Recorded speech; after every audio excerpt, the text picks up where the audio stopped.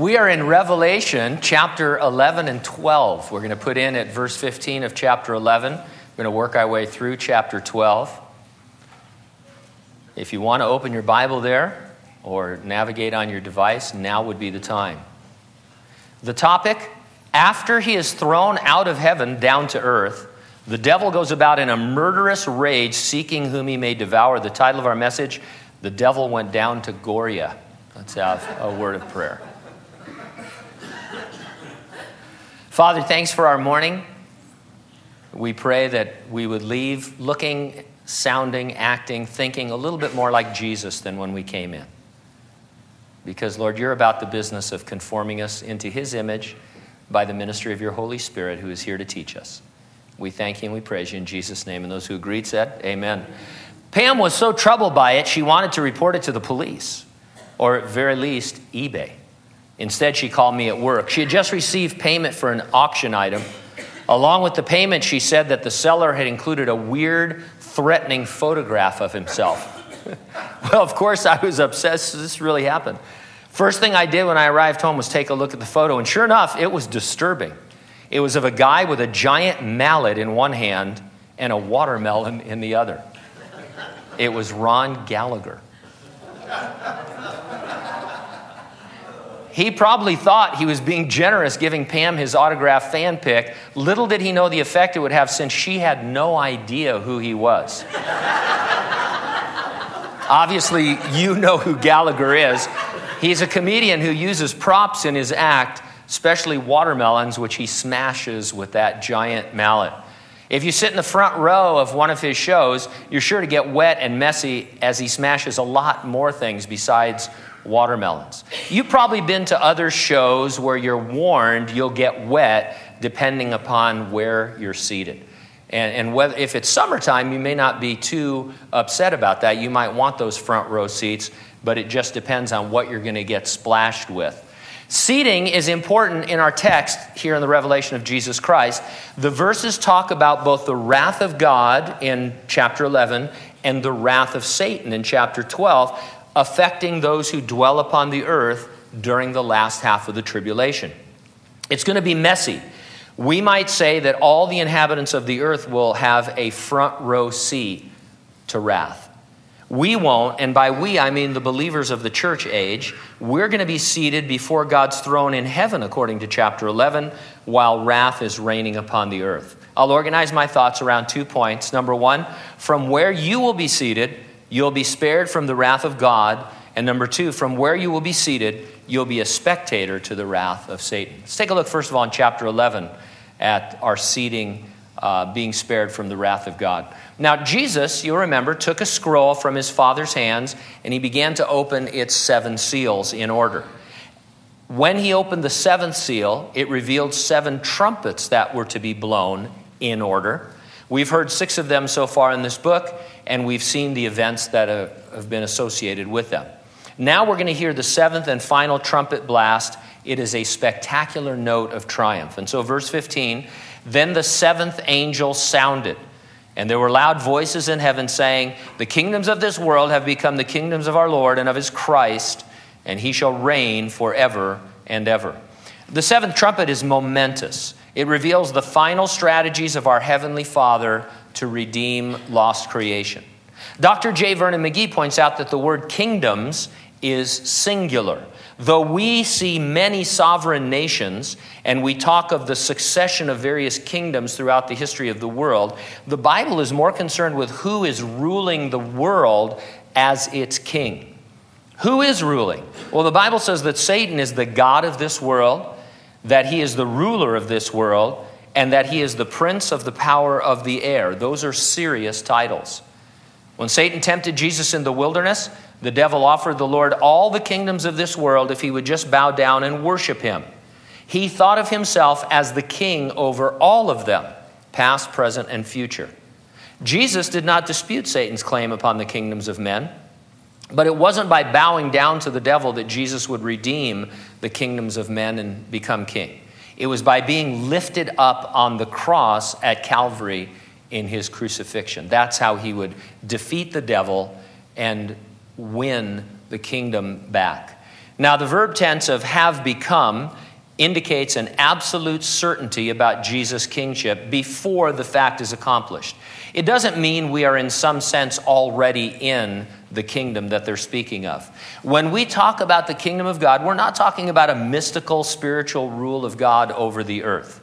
We're talking about a literal kingdom with Jesus ruling from the earthly city of Jerusalem. The kingdom of God is not yet. It is coming. It is coming at the end of the 7-year tribulation with the return of Jesus Christ to earth. But the Bible speaks of it as if it's certain, because it is. In verse 16, and the 24 elders who sat before God on their thrones fell on their faces and worshiped God. When we first were introduced to the 24 elders, we gave lots of reasons why we believe they represent the church resurrected and raptured to heaven prior to the beginning of the tribulation. Thrones is translated seats in the King James Version of the Bible, but any seat in the throne room of heaven would itself be a throne. I'm thinking it's stadium seating of some kind, because after all, there are going to be billions of Christians around the throne, and everybody wants to get a look. I don't even go to theaters anymore that don't have stadium seating. You can't pay me to go to a regular theater. There's always somebody with an enormous head that sits in front of you. And so, well, it's true, or you wouldn't laugh. And so I don't know, I'm just speculating that there'll be stadium seating. And somehow, as I was thinking about this, I thought, yet somehow there will be no nosebleed seats. We'll all be full participants. Heaven's going to be a wonderful place that we can't fully understand. This is at least the 4th time we've seen the church fall prostrate before the Lord in adoring worship. We'll see it again in chapter 19, just before we return with Jesus Christ in his second coming. It should encourage us to be full participants now in worship, whether it's public or private. It doesn't mean we must fall down. That's something that we're going to do plenty of in heaven. People, they want to say, in heaven the church falls down, so unless we fall down in our worship before the Lord, then we're not fully worshiping. It's the appropriate response when the 7th trumpet is blown. You have to reserve something for really special events. Engaging in worship means just worshiping in ways that are appropriate, but being engaged in it, being a full participant in it. In verse 17, saying, we give you thanks, O Lord God Almighty, the one who is and was and is to come, because you have taken your great power and reigned. Because God is almighty, he's able to hold everything together while working out his plan to redeem lost mankind and the fallen creation. When I studied philosophy at the university, and it continues today, and among other people as well, there's an idea that, maybe there is a God, but if there is, he doesn't care anymore about this universe. He started it, he let it go, we're on our own. Because we see the things happening in the world, we can't reconcile how God is involved. But this is telling us that God is holding everything together while it seems like it's falling apart, working out his plan, which we understand as Christians and we see coming to fulfillment in this book. It says he is and was and is to come. That reminds us that God has been working out that plan of salvation since eternity past. He's working in human history now, and he will bring it to its conclusion. It says, you have taken your great power and reign. That means the time will come. It's at the 7th trumpet for God to finish what he began. And what he began is fantastic. It is the redemption of a lost race of people, the descendants of Adam and Eve, who sinned and brought ruin into God's creation. And God said, that's all right. I'm coming. I'll save you. All you have to do is believe in me. Verse 18, the nations were angry. Your wrath has come. The time of the dead, that they should be judged, and that you should reward your servants, the prophets and the saints, and those who fear your name, small and great, and should destroy those who destroy the earth. Throughout the tribulation, God is seeking to save men from every nation. Instead, they are angry at his seeming interference, and they reject his servants and his salvation. It's always astonishing to read the Gospels from the point of view of what Jesus was offering and how it was received. He raised Lazarus from the dead, and the Jewish religious leaders got together and say, we need to kill both of those guys. That's incredible when you think about it. What does it show us? It shows us that the heart of man, the human heart, is the hardest substance known to man. God's wrath is not like human anger. It's not revenge, which Klingons say is a dish best served cold. Second Klingon reference in 2 weeks, so. Star Trek, it just permeates our culture. Wrath is God's measured but necessary response to sin. For a believer, God's wrath has been taken by Jesus Christ on the cross. For the non-believer, God's wrath is coming. This declaration of the final judgment comes with still time to repent. In wrath, God remembers mercy and seeks to save. He keeps warning that a day is coming when all offers to be saved will be off the table. But until then, he's not willing that any should perish.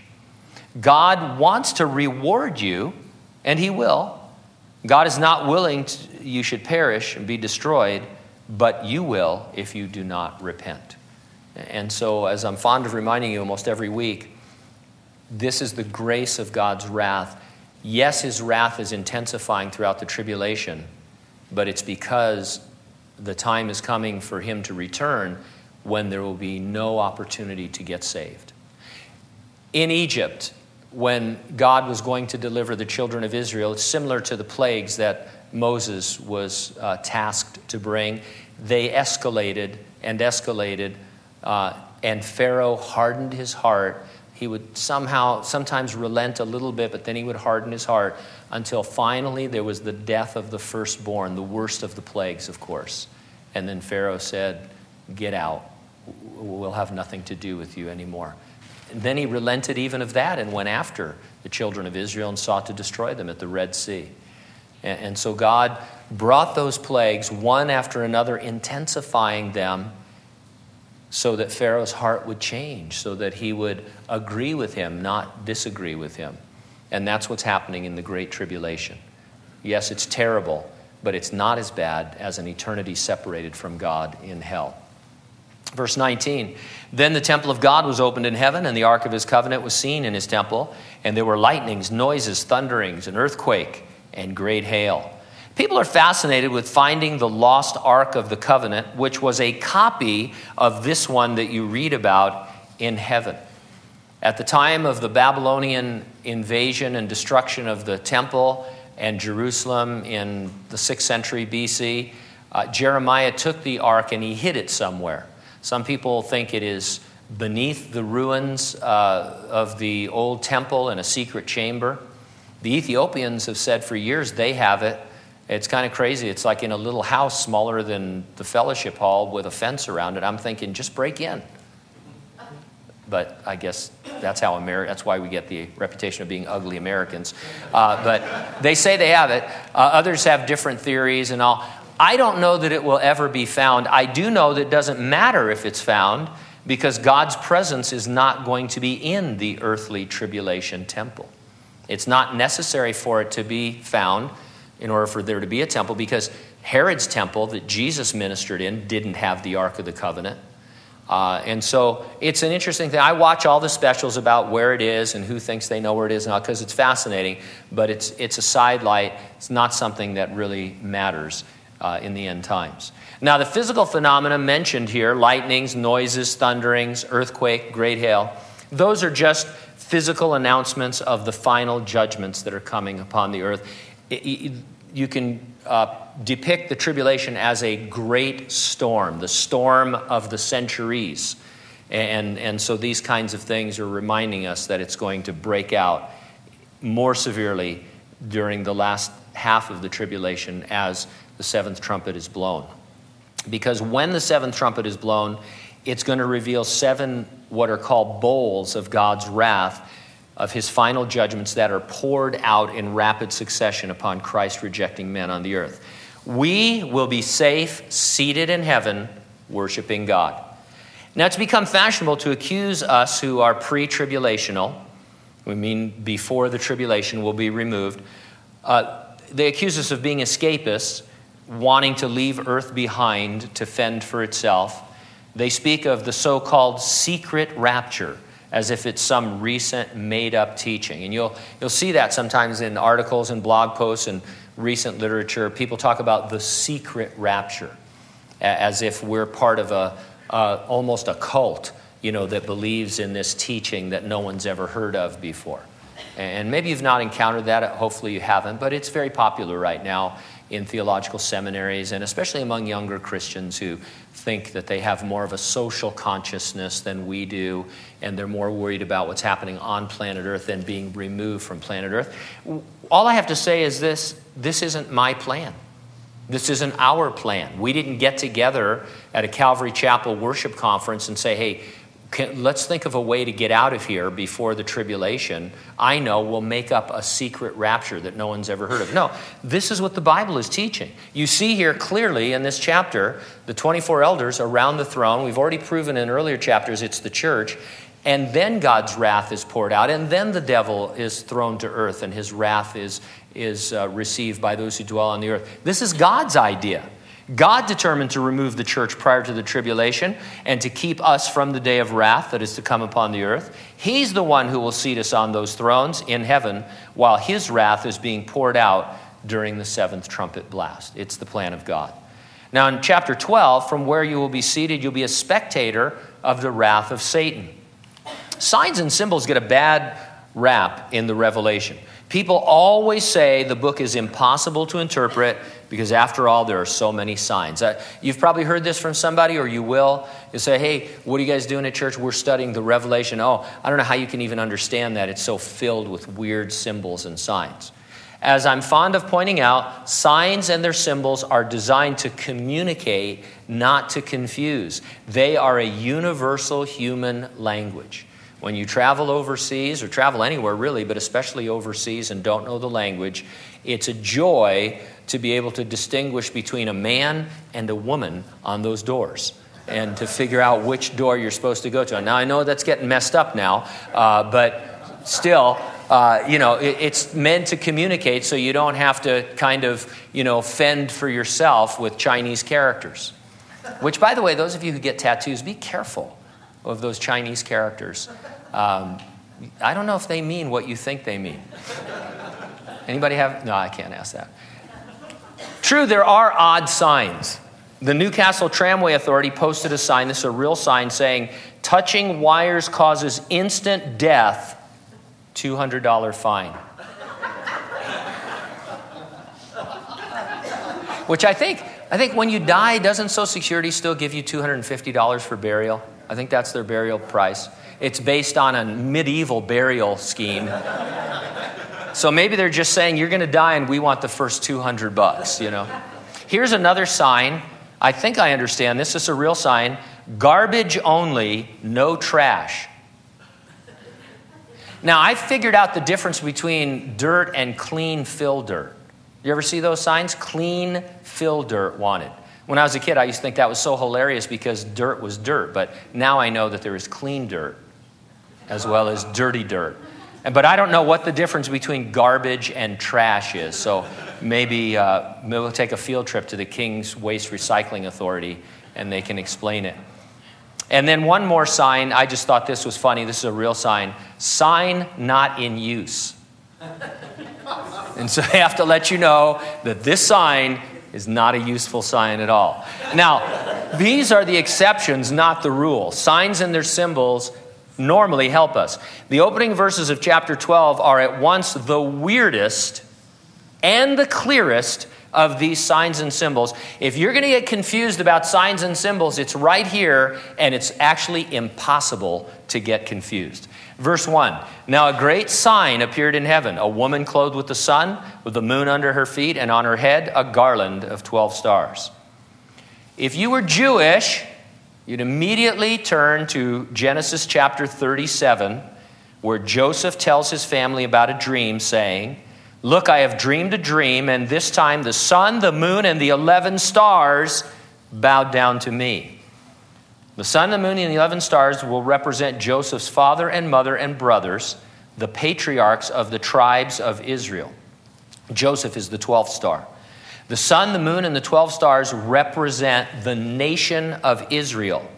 We know this is the correct interpretation because in the very next verse in Genesis 37, it says, so he told it to his father and his brothers, and his father, Jacob, rebuked him and said to him, "What is this dream that you have dreamed? Shall your mother and I and your brothers indeed come to bow down to the earth before you?" And so Jacob interprets that symbol for us.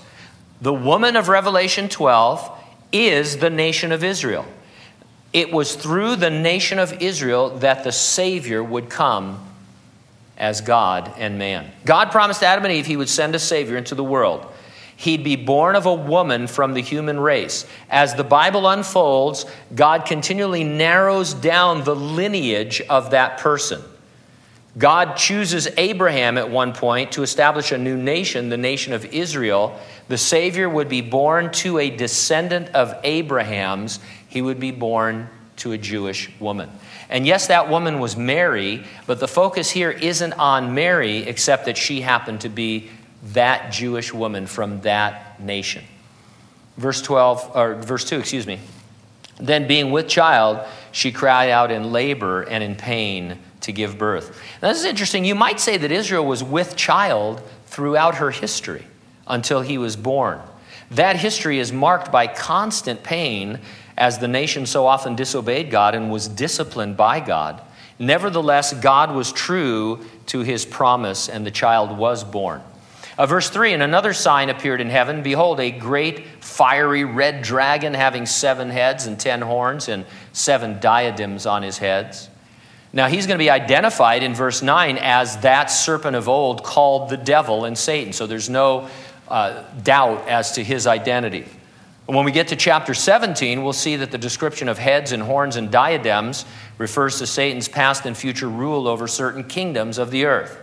Verse 4, his tail drew 1/3 of the stars in heaven and threw them to the earth. And the dragon stood before the woman who was ready to give birth to devour her child as soon as it was born. Stars of heaven is an Old Testament title for angels. When Satan fell into sin, the Bible says he took with him 1/3 of the angels in heaven. They joined with him in his rebellion. The phrase threw them to the earth means that Satan and his fallen angels operate on the earth against the human race. The gory imagery of the devil standing before the woman seeking to devour her child is a symbolic summary of Satan's continual interference with the birth of the promised Messiah. Satan knew that the Savior would be born of a woman and then a Jewish woman, and so he has tried throughout history to thwart that birth. It's a very simple strategy, really. God says, I'm going to send a Savior, and Satan says, I'm going to kill him so that your promises fail. And that's why Satan was behind the very first murder. When Cain killed Abel, Satan was attempting to cut off the line through which the Savior would be born. When God began to reveal his plan to establish a nation using Abraham, Satan's efforts became focused on destroying his offspring. Biblical history is full of his diabolical schemes. At the birth of Moses, Pharaoh ordered the death of all male children born to Jewish women. During the days of David, King Saul and others reportedly attempted to kill David, through whom the Savior was promised to come. The book of Esther records the attempts of a man named Haman to exterminate the Jewish race. When Jesus was born, King Herod issued a decree to slaughter all the Jewish babies. These were all satanic attempts to devour the child. Extra biblical history is full with extermination accounts. The Holocaust in World War II, that's just the most recent one that we can refer to. Despite all of the devil's murderous designs to devour Jesus, he was born through Israel. Verse 5, she bore a male child who was to rule all nations with a rod of iron, and her child was caught up to God and his throne. Now notice that. We know that Jesus will rule. It says here he was to rule, but instead was caught up to God. What happened? Well, what happened was the Jews rejected Jesus as their king, and the kingdom was therefore put on hold. Between that event and the next verse in our text, about 2,000 years have already passed. We live in that parentheses. The Revelation picks up the story in the middle of the tribulation. You see, this story here is about Israel and about God's dealings with Israel in particular. We're already in heaven. We're not in this story. We're seated before the throne. in heaven. And so this story picks up 2,000 years later, still future to us. And in verse 6 it says, "Then the woman fled into the wilderness, where she has a place prepared by God, that they should feed her there 1,260 days." This speaks of Israel being divinely protected for the last half of the tribulation. Jesus mentioned this in Matthew 24. He warned Jews living in Jerusalem and Judea to flee for their lives. Some have suggested that the place prepared by God is the city of Petra. It might be, maybe it is. That's a good candidate geographically, but we're not told. God is going to divinely protect Israel someplace on earth as the devil comes after them.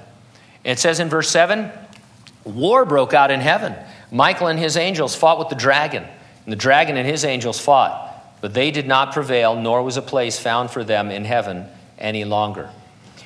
In the book of Job, we learn something amazing. Satan still has access to heaven.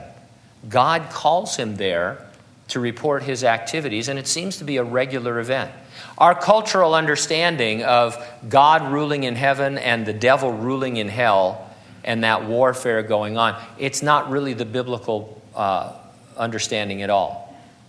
God is in charge, and Satan has to report to him. It kind of bothers me that Satan has access to heaven, but he does until this point in human history.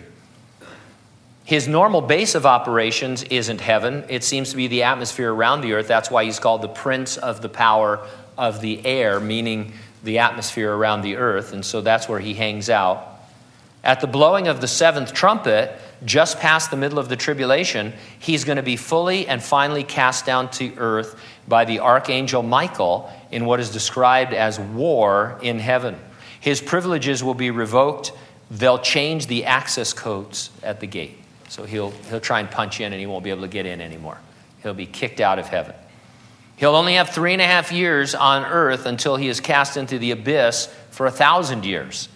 All the fallen angels, those we call demons, will be on earth at once with him until they too are incarcerated. And so during the last half of the tribulation, Satan and his demons, third of the angels, are going to be confined to the earth. It's going to be kind of like a demon Gitmo, only they'll be free, and they will wreak havoc on the inhabitants of the earth. Verse 10, "Then I heard a loud voice in heaven saying, 'Now salvation and strength in the kingdom of our God and the power of his Christ have come, for the accuser of our brethren who accused them before our God day and night has been cast down.'" A loud voice makes a proclamation in heaven. We know it's a human voice because it says Satan is the accuser of our brethren. And so heaven has an opening for an announcer. If you'd like to start planning for that, my little grandson Zeke right now, he's an announcer. Everything he says is an announcement. "I want candy." It's just like, Sunday at the Fontana Drag Raceway. He's got that voice and that presence. And so heaven's going to have an announcer. Whoever it is lets all the inhabitants know that Satan and his demons will not be allowed access to heaven ever again. Hear ye, hear ye. The word salvation could be translated the salvation. It refers to the total, final, complete redemption of creation. Although still 3.5 years away from this point, it is so certain that the voice can proclaim the kingdom of our God and the power of his Christ have come. The end is inevitable. It will happen just as we are reading. It doesn't mean it has happened. It means it's going to happen. Satan's primary activity through the ages is mentioned. He is the accuser of our brethren who accuse them before our God day and night. Read Job chapters 1 and 2 and you'll see exactly how this plays out. The seed, the foundation for the book of Job, God calls Satan to heaven, says, "Have you considered my servant Job, how upright and righteous that he is?" And Satan accuses him over and over and over again. And so he is the accuser of the brethren. Satan's accusations mean nothing because our sins are forgiven by the Lord. We are in him, and when the Father sees us, he sees Jesus. Even if Satan is saying things that are true about us and that are awful, which all of us have awful things that we think and do, God says, well, that's true, but Jesus, my son, died for them, rose from the dead. I've justified them by grace through faith in him. I see them as just as if they'd never sinned because of my son. And Satan goes, oh, Well, let me try some more.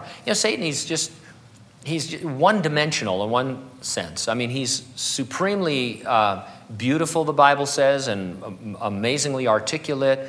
He's intelligent beyond understanding, but his strategies are pretty brutal. He's just going to accuse and accuse and accuse, even though we have an advocate with Jesus Christ in heaven. He'll rob from you, deceive you, and murder you every time. He just comes right at you. He's like the Mike Tyson of boxing. He just comes right at you and punches you into oblivion. There's no strategy, really, except you just getting punched out. And people always study the strategies of Satan. He lies, kills, and destroys. And robs. That's what he's trying to do. And all the while, he's accusing you of being less than you ought to be. So that's what he's up to. Verse 11. They overcame him by the blood of the Lamb and by the word of their testimony, and they did not love their lives to the death. Therefore rejoice, O heavens, and you who dwell in them. Woe to the inhabitants of the earth and the sea, for the devil has come down to you, having great wrath, because he knows that he has a short time.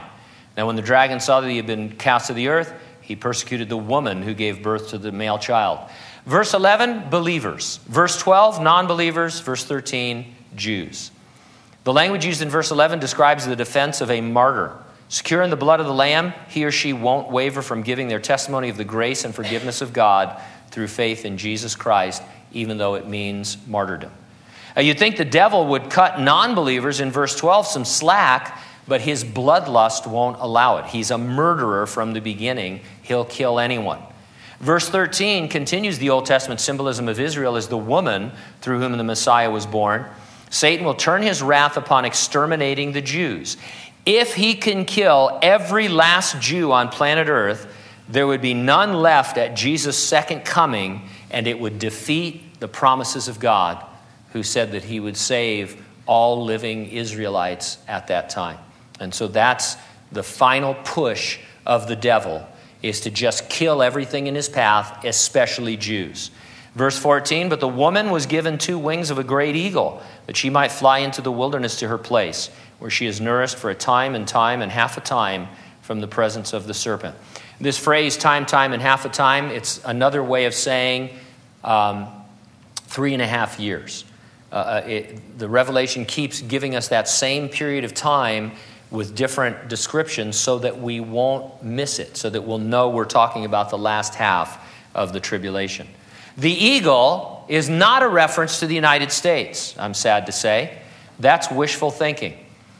People see this, and they, especially 20 years ago, when we were a really, really strong ally of Israel's, people say, well, the United States is going to help them in that day to get them out and to keep them from the devil. I'd like to think about us fighting the devil as a nation. I mean, that'd be, pretty cool.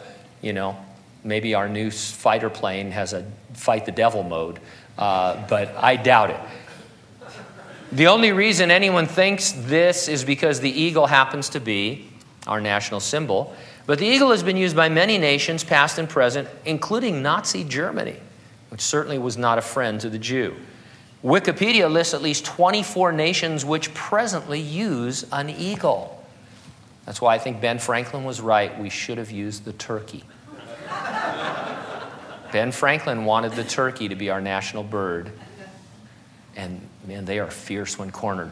But anyway, and they're good fried, too. But God himself is the wings of the eagle, not any nation on the earth. Check out Exodus 19:4, Deuteronomy 32:11 and 12. The Lord compares his protection of Israel to eagle's wings.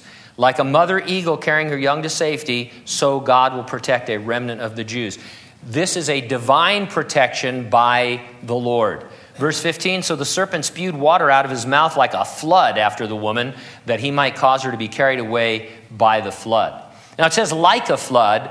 That alerts us this is figurative language. Just because we take the Bible literally and the book of the Revelation literally doesn't mean it doesn't use figurative language from time to time. Like a flood, the devil's attack will be sudden and terrifying, like the bursting of a dam, threatening everything in its path. How many of you have seen the movie San Andreas? Spoiler alert. A major dam in Nevada bursts in the movie. And although it probably kills millions of people on the screen, it is cool. So we all know what it's like for a dam to burst. But the earth, verse 16, helped the woman, and the earth opened its mouth and swallowed up the flood which the dragon had spewed out of its mouth. So if Satan's attack is compared to a flood, God's protection is like a drain that opens up and swallows up the flood. It all reminds me of the Green Lantern. Remember the Green Lantern in comics and stuff? He had the power ring that he had. I just thought it was crazy he had to charge it. But, I mean, really? You have all these amazing powers. You have to stand in front of a lantern. I'll be with you in a minute. Hang on. And but he would make things out of his ring. So if there was a flood coming, he would make a drain. You know, that kind of a thing. It was a tit for tat kind of a thing. This is going to be way cooler than that, but, you know, my brain was... I grew up on comic books when they were 12 cents at the corner liquor store. That's the world I lived in. Anyway, verse 17. And the dragon was enraged with the woman, and he went to make war with the rest of her offspring, who keep the commandments of God and have the testimony of Jesus. The rest of her offspring are believing Jews. Those immediately flee will be kept safe, Jesus said in Matthew 24. So the devil will go after the rest of the Jews, any place, to kill them. All the while, you will be safe from his wrath, seated in heaven, falling before God in worship. Now, even before we arrive in heaven, there are verses indicating we are already there, already seated there. Ephesians 2:6 speaks of us saying, we are raised up together and made to sit together in the heavenly places in Christ Jesus. Now, since we're seated here on the earth, how are we also seated in heaven? What does that mean? Well, Colossians 3:1 gives a commentary on what it means. We read, since you were raised with Christ, seek those things which are above, where Christ is, sitting at the right hand of God. And so, Jesus was raised from the dead. When you become a Christian, you share in the benefits of that resurrection. You're born again. He gives you his Holy Spirit to indwell you. He's able to pour his Spirit out upon you, to empower you, to say yes to him and no to sin, those kinds of things. Spiritually speaking, you are therefore raised from the dead and empowered by God the Holy Spirit to walk in newness of life. Old things pass away, all things become new, and then you're changed from moment to moment, from glory to glory, more into the image of Christ. You can approach life now knowing you will be seated on a throne in heaven. Your seat is reserved. It's so secure, so sure, that you can proceed as if you were seated there right now. So you have a seat reserved in heaven, in this scene as it's going to unfold. And knowing what you know about the future and sitting in that environment, sitting in that place, it ought to really affect everything that you do and everything that you think and everything that you say. That destiny, when embraced, has a powerful influence on your life. And so we're not just talking about being seated in the future. There's that sense in which we're already seated there if we look at our lives now from that perspective. So, are you destined for the throne? Well, you are if you've repented of your sin and trusted Jesus Christ to save you. You are if you're a Christian. If you're not yet seated in heavenly places, you can be. Jesus came to seek and to save the lost. His grace operates on the heart. Ooh. It's my microphone. That was kind of a cool effect. His grace operates on your heart right now, freeing your will so that you can make a decision for Christ. I don't know, maybe there's somebody here, maybe there's many people here who aren't genuine Christians. You believe in God, you even believe in Jesus, but even the demons believe and they tremble. But you've never really given your life to the Lord. You've never realized that your sin needs to be forgiven, not just, dealt with. I mean, it has to be forgiven by the death of a Savior. If that's the case, you can confess your sin, come to the Lord and be saved. And it's our prayer that you would. Let's have a word of prayer as we close. Now, Father, we thank you so much for these things. I thank you, Lord, for making them clear to us. Obviously, people for centuries have been concerned about and interested in the future, and you are giving us a sure, secure future. The things that you say are going to happen exactly the way you portray them. And I thank you, Lord, that we also see in this future your attempts, many attempts, intense attempts to save those that are lost.